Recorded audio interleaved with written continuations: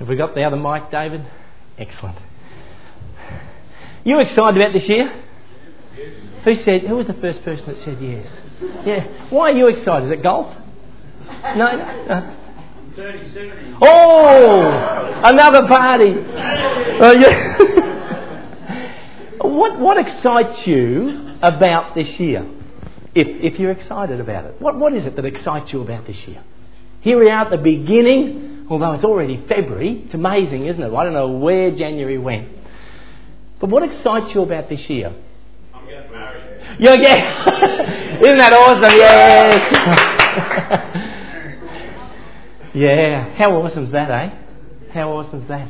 I've got 4 weddings so far to do this year, and I'm really excited about that. I just love doing weddings and seeing people go out on this journey together. I love the pre-marriage counselling. I think it's awesome, and so there's so much. But what doesn't excite you about this year? What makes you a little nervous about this year? No, don't call things out. I want these to be personal things. What makes you nervous about this year? What are you not looking forward to this year? What do you fear this year?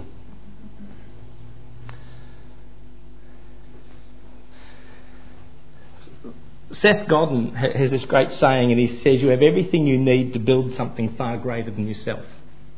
You have everything you need to build something far greater than yourself. Now, you can look at that from a purely secular point of view and say, we have everything within us and we're the power and all the rubbish and so forth. But if you look at this verse here, for God has not given us a spirit of fear, but of power, of love and self-discipline, then you can look at that verse in a completely different way. I genuinely have a vision for this year, for this church. And in so many ways you might say that it's mundane, but to me it's very real and can bring about some amazing change. We've actually started the building program, and does that look good out there? As I have seen over the last couple of weeks, people come in and go, oh wow. It looks great, doesn't it? But what's good about it? You tell me, for you, what's good about it? It's welcoming. It's welcoming. Absolutely. What else? Roomy? Fresh. What else? Sorry? The ramp's terrific. Mary doesn't use that yet because that's for older people. Is there anything else? Looks easier to clean. Yeah, there is. Yeah, good. There's so much about it and I love that, what Graham said, it's welcoming. And it's bright and it's airy. It's clean. It's just lovely. It was time. Was that right? It was time. There was nothing wrong with the old one. But doing the new gave us this new look. And can you imagine taking that into here? How good is that going to be? And moving that wall right out the other side there. Wow. It's going to be so good. It's going to be so good. But Joel had some words to say. Joel said, when talking about the people, there's a different context, but I want to change it to here. He said, don't just rend your garments when you come before the Lord. What did he say? Rend your hearts. So I want to say, what is the good of that and the new kitchen? And when this is all done and all the hard work and that Tony's putting in and the finances that we're putting in, what is the good of it if we stay the same? And we just move on. And it's just the way it's always been.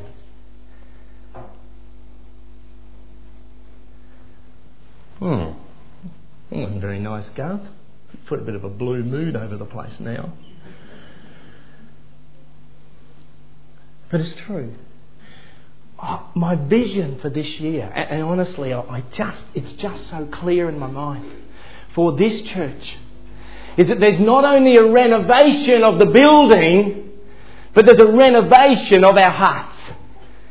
There's not only a newness of the building that's being bright and welcoming and clean and new,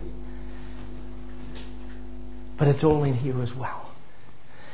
And so that when people come through that door, we, as the people of the church, not the building, are bright and welcoming and renewed, and our spirit shines through the external person. You know, what did Jesus say about his disciples, but more importantly about the church? They will know you by your... Good on you, mate. Yeah. They will know you by your love. They will know you by your love. And what is the foundation to all of that ministry that we do? What is it? It's the love that has been placed there by the only person that could place true love within us. That was Jesus. And it's there because of the Holy Spirit. Can you genuinely say today that you love the people of this church? Can you genuinely say in all of the 1 Corinthians 13 explanation of love that you genuinely love every person, not just the ones that you talk to on a Sunday or you choose to do stuff with, but all of the people of the church, even me? I know that I annoy some of you, but can you genuinely say that you love? Last week, Lee spoke to me a tremendous sermon. A tremendous sermon. And he spoke of Peter, how that sheep came out of heaven. Peter was hungry. But the Holy Spirit put him into a trance. And he saw a sheet come down in front of him in a vision. And all on that sheet were unclean foods. Because Peter was a Jew. And he was a practicing Jew. And when these unclean foods came down in front of him, they reviled him. Because God said, I want you to take, kill and eat. No, he said. I could never do that. They're all unclean and I have never ever eaten any unclean thing. And God said, don't call something unclean that I have made clean. And God told him 3 times. 3 times.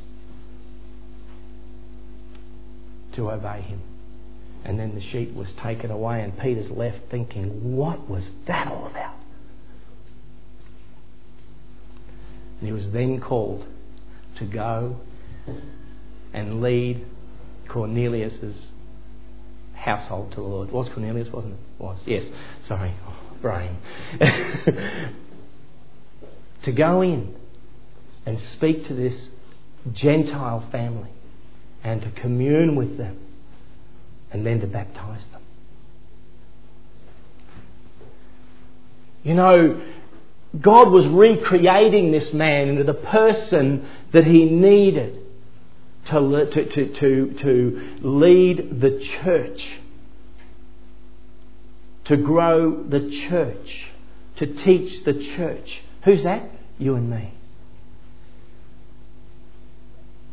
But before this, there'd been another time when Jesus had challenged Peter. And this one was back in Matthew chapter 14.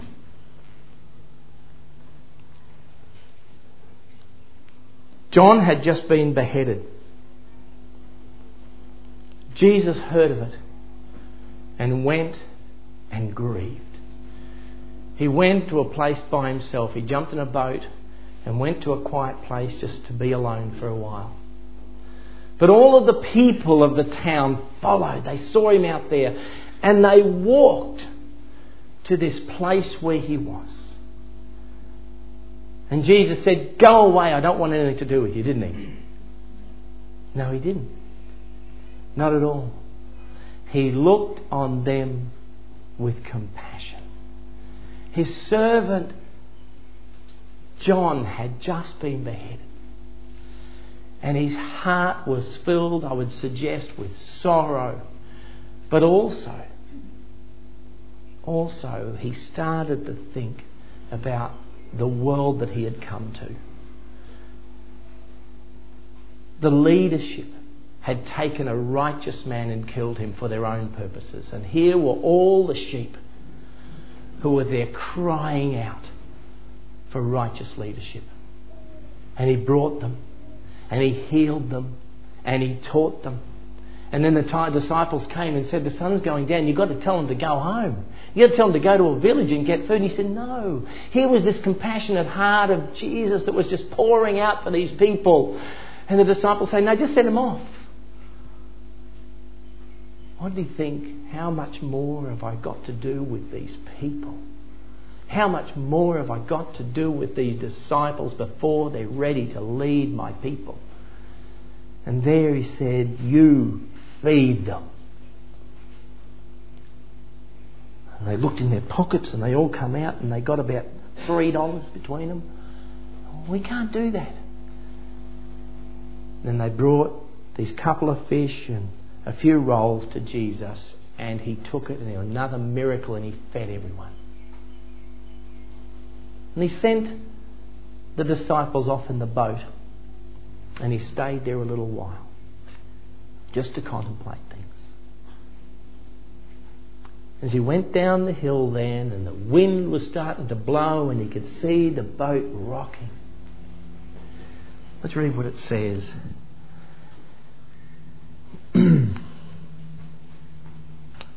Verse 22 of Matthew 14, I'll read it to you. Immediately Jesus made the disciples get into the boat and go on ahead of him to the other side. While he dismissed the crowd, after he had dismissed them, he went up on a mountainside by himself to pray. Later that night he was there alone, and the boat was already a considerable distance from the land, buffeted by the waves because the wind was against it. Shortly before dawn, Jesus went out to them, walking on the lake. When the disciples saw him walking on the lake, they were terrified. It's a ghost, they said, and cried out in fear. But Jesus immediately said to them, take courage. It is I. Don't be afraid. Lord, if it's you, Peter replied. And this is Peter, typically Peter. Tell me to come to you on the water. Come, he said. Come. And he stepped out of the boat. You know, Peter was not only a Jew, but he was a fisherman. And I'd suggest he'd been on that boat since he was a little boy. He'd been going out with Dad and he'd learnt all about this boat. And there'd been times when that boat had been buffeted so terribly in the wind and the storms. But he knew if he stayed in the boat, he'd be safe. Right? And there were times when he would have caught such a catch and they were dragging it over and his foot was on the side and they were pulling all of those fish in with the net that it would have been tipping over so far, but he knew the boat. And if he knew that if he only took a certain distance, he was still safe. Because inside that boat, he was safe. And we love being in the boat, don't we? In our safe zone. We love being where we're comfortable. Isn't that true? We love being with people that we're comfortable with. And sometimes I know that there's some people here who only talk to the same people on a Sunday morning because they're comfortable with them. You'll be involved in certain things, but no further.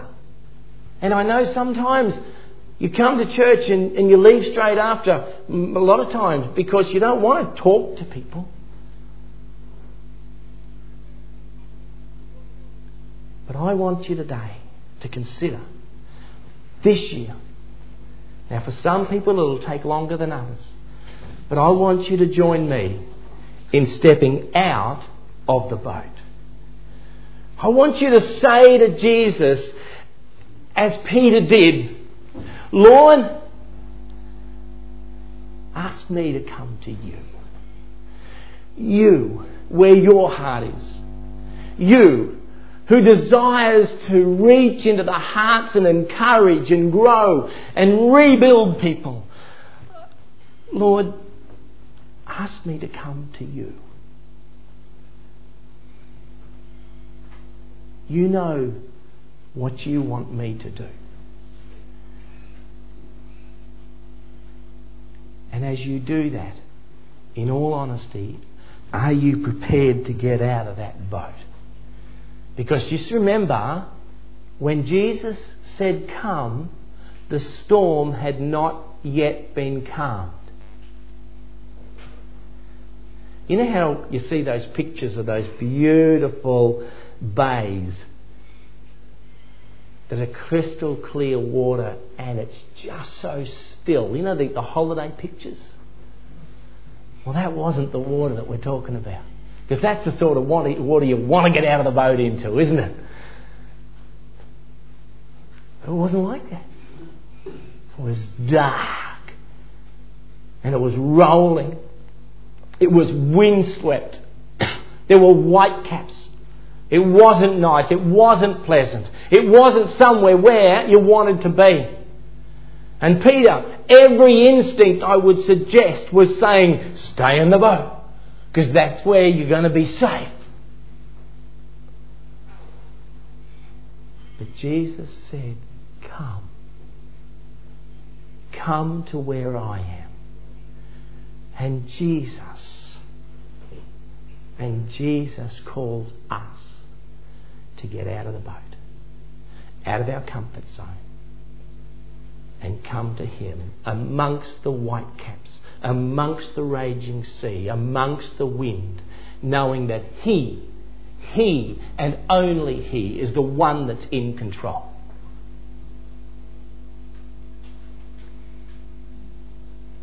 Have a think for a minute. What would it mean to you to get out of your comfort zone? What would happen? What might Jesus do? And what would it take for you to be able to love with Jesus' love every person that comes through the door of that church, of this church? What would it take? Would it mean restoring relationships that may have been damaged over time? Would it mean going to someone and say, we don't need to talk about this. I'm sorry and I just need to be restored? Would it be something like that? Is there a discontentment within your heart because of certain things? That things may not be the same as they were before. And you're finding it hard to move forward and you need to just let go.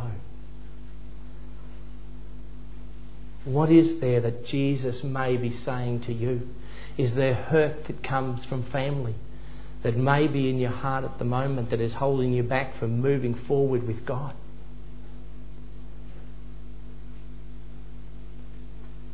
Folks, 2013 is our year. It is our year. There's going to be renewal here in the building.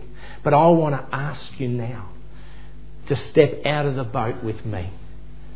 To step out of the boat and say, God, I want you not only for this renewal, but the renewal in here.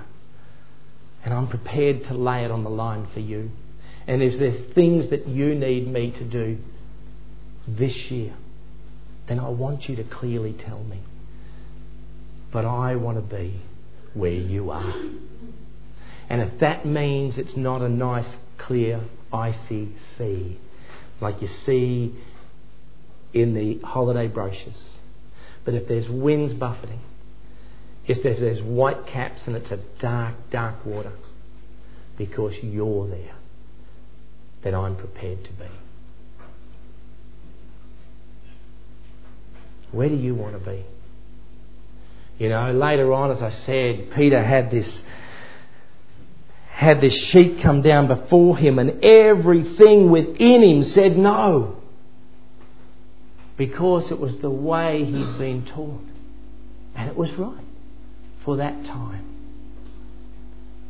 But are we now in a changing time, and some of the things that we have held so close to the way we live to the things we thought, to our comfort zone? Is it time to let go of some of those things and allow God to give us a new vision? How does your vision stack up against mine this year? As a pastor here, as we looked at some of the things that we want to teach this year, starting at Genesis chapter 1 to 11, foundational stuff. And then we look at subjects like forgiveness, the 10 Commandments, and the New Commandment. And then going on to the Sermon on the Mount. You know, sometimes you've got to go back to basics to be renewed. And that's what we want to do this year. They're the subjects we're looking at in our teaching. I'm excited about that. I've got to be careful about saying I'm excited too much, because that guy who used to say that in Queensland died. You know, and I don't want to do that yet. You know, I don't want to do that just yet. But I am genuinely excited about our teaching program and the people who are going to bring those things to us. And then we've got David Wilson going to come during May, and he's going to teach us from Micah and about putting those foundational stuff into practice in the world. And I'm excited about that. Renewal. A year of renewal. Renewal for the building, but also for us. And folks, I'm going to ask you something right now. But I want you to be really honest. I want you to be really honest. I'm going to ask you, on this day, the first Sunday of February, our Vision Sunday, I'm going to ask you if you're going to be prepared to get out of the boat this year. If you're going to be prepared to be called by God, come. No matter what the sea's like. I'm going to ask you to stand with me now. As you look at that sheet before you that may be things that you're really uncomfortable with. But God said, come. Peter, kill and eat. Would you stand with me right now and allow me then to pray for us all? Is there anyone now who would stand?